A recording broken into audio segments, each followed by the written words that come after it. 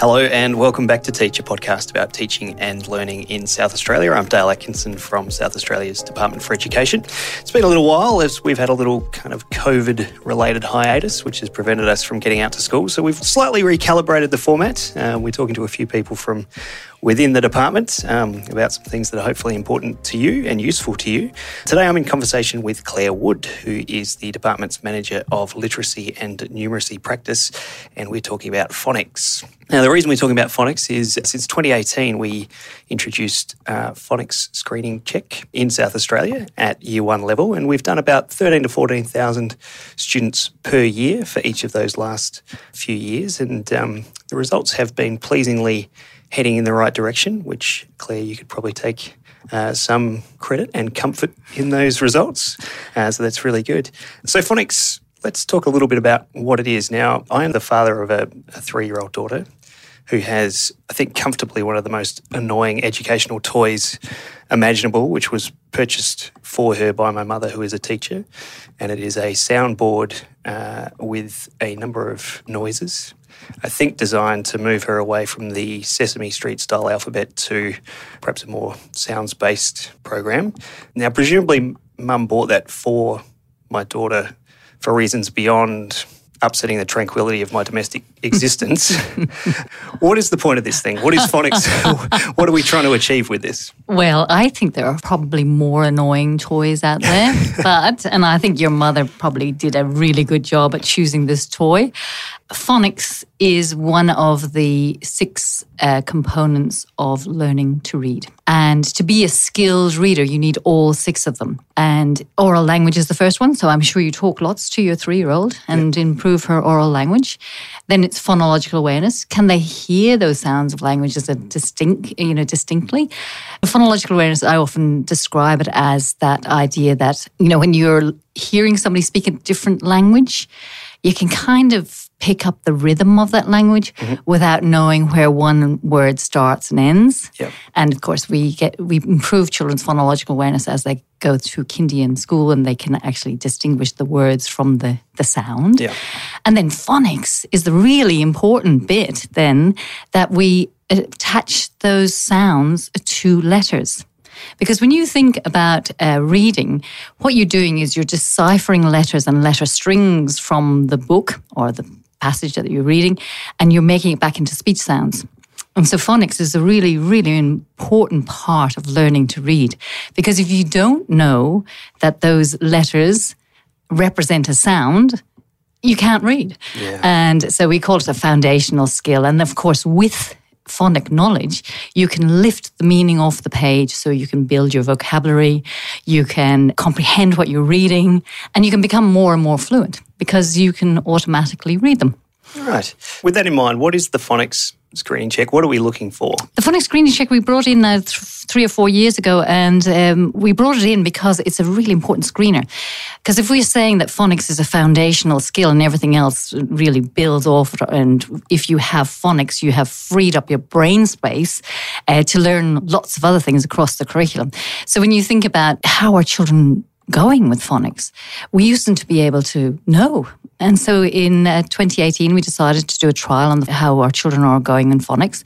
And we implemented the check to see could we improve the learning for the children at the level that they're at. So it does exactly what the name says. The phonics screening check screens children for their ability to decode, or that means read phonics in mind. So it's a very short check. It takes 5 to 7 minutes. It's done by the child's teacher. And the results are the most important thing, because what we want teachers to do is to act on the results that they get from the phonics screening check. We have those, as you said, 20 real words. And, sometimes the children may have just memorized those words. They've heard them before. And that doesn't really check their phonic knowledge if it's just something that they've memorized that word and they just say it. But the pseudo words or the nonsense words, the non-words that we have in the check, the 20 non-words, they really are purely checking their phonics. And if you think about those pseudo words are really a great leveler, because you don't have to have a huge vocabulary. You couldn't come from a literacy poor background, or you couldn't be a learner of English. And everybody's on the same playing field because nobody's seen this word before, and you're using your skills that you've learned, the decoding skill you've learned to read that word off the page. And so from that, the teacher gets an understanding, gets a small set of data about that specific student. And what are they looking for in those numbers, and how are they responding to what they see? Well, with teaching the Australian curriculum, the students should be able to easily and comfortably read 28 out of 40 of those words, and they possibly know more, and those that are struggling will know less. The first thing that you get is information about the pattern of your class. If you think about it that way, you've got a group of students who are probably fluent decoders, and they're the ones that are going really well. You've got a group of students that are developing decoders, and so they're going at the pace that you've set for them. But you may have one or two that are struggling, and they're the ones we're screening for. We're going to give them extra support if they need it. We want all children to be fluent decoders, obviously, so that's the direction we want to head. So the teachers can have an opportunity to see the pattern of their class, and from that pattern, they can decide where the teaching needs to go. And what are the interventions that you're looking at for those students who aren't quite at that standard that you would hope they would be? So the very first thing we ask teachers to look at is their teaching program hitting the mark? And we'd like, them to think about what happens in their daily routine. Should they be doing more of something? Or should they be doing less of something? Or should they change something altogether? We know that phonics is most effective when you do it frequently and often interleaved with other things, not just once a week or once every couple of days, but every day, and maybe even more than once a day. So we often advise teachers to do more. And we have a kind of a mantra that is, don't teach until they get it right. Teach until they can't get it wrong, because we're looking for automaticity. We want to really free up brain space for children so that they can learn right across the curriculum. That's an incredibly powerful sentiment, I think. Teach until they can't get it wrong. So what about for those students who are in that space where they can't get it wrong, who are performing really well? What are the interventions in terms of stretching them to go even better? What are we looking at there? Yes, some teachers have been very pleasantly surprised to see that their children can do more than the expectation of the Australian curriculum. Because once you get to a certain level of decoding, you're kind of self-teaching. So if those children can be stretched with a whole range of new reading, they can be given materials in their, what we call the zone of proximal development. So those kind of materials that will stretch them just a little bit more and keep them up with their learning. And we know that the phonics knowledge that you gain helps with your spelling and your writing. So all of those things can help with those children who are already doing well at decoding. Part of your work of you and your team has been to provide a lot of training to the Year 1 teachers. And I think you've got about 1,400 or so who have gone through some level of training over the last few years, which is a really good achievement. But for those who are outside of that Year 1 area, this is obviously still something that's incredibly important for students to learn. What's available to teachers in other year levels? We have a whole series of best advice papers for the Big Six, and phonics being one. There's a whole best advice paper on phonics. It's also throughout all of our guidebooks, so it doesn't matter whether you're starting at Bill Foundations or you're right up there at Stretch. There's going to be something about phonics in the guidebooks. We have a whole series on Plink that's available for teachers of all levels and leaders as well to understand how phonics fits. So I would always say to people who are interested in this area, the first thing you should do is the Plink course called Literacy from the Experts. And Marianne Wolf's particular module is fantastic for giving you the idea of the neuroscience behind why we've chosen this direction. We know that the brain has to be rewired to learn to read, and Marianne is a very, very good presenter, and she'll lead people through that understanding of why explicit teaching of phonics is so important. That's awesome, and I would strongly recommend that for everyone. I didn't even mention that, of course, we have 2 other Plink courses directly for the phonics screening check as well.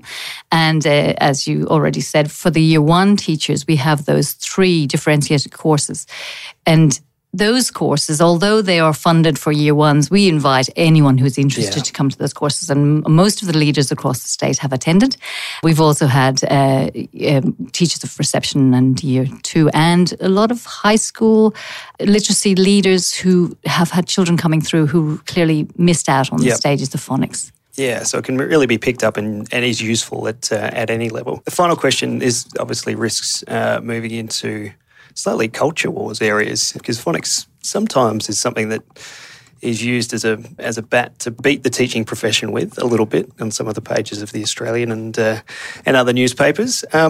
So what are the misconceptions that exist around phonics and the teaching of it? Well, I'd like to say we don't have them anymore. Yeah. I mean, honestly, we've moved so far away from those misconceptions here in South Australia. And we've got, as you pointed out, 1,600 teachers every year come to the Phonics Screening Check Professional Learning.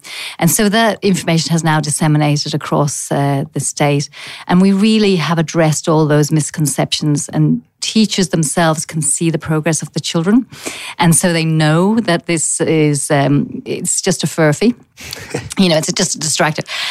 Listening to anybody learning to read or learning to do anything, first of all, can sound laborious, children sounding things out and then blending them together can sound laborious. And during the training, we actually introduce our teachers to that feeling of learning a new code, because the alphabet is a code. And you know the code, so you can't unlearn reading once you know it. So we put them through a whole process of learning dingbats. Okay. You know dingbats? Yeah. So we introduce them to a new code and we get them to learn it. And it's quite funny to listen to them very laboriously going, sad. Oh, sad. And they feel that challenge that the children feel, but they also feel the satisfaction of getting it right. And I actually did that myself. And that's the beauty of phonics. The children get very independent very quickly. And so a lot of those old ideas that phonics is slow and laboured, they go out the window once people understand what it's doing for your brain. It's rewiring it and helping you to read better. Yeah, and that reward that comes through for those kids and for the teachers, it sounds like is amazing. Yeah, no, it's good. It's good. Well, that's fantastic. And thank you so much for your time today. We'll put the link to the resources, including the Phonics Screening Check Explainer documents and those Blink Phonics courses up in the show notes. Thanks to everyone for listening. And thank you, Claire, very much for your time. That was amazing. Thank you.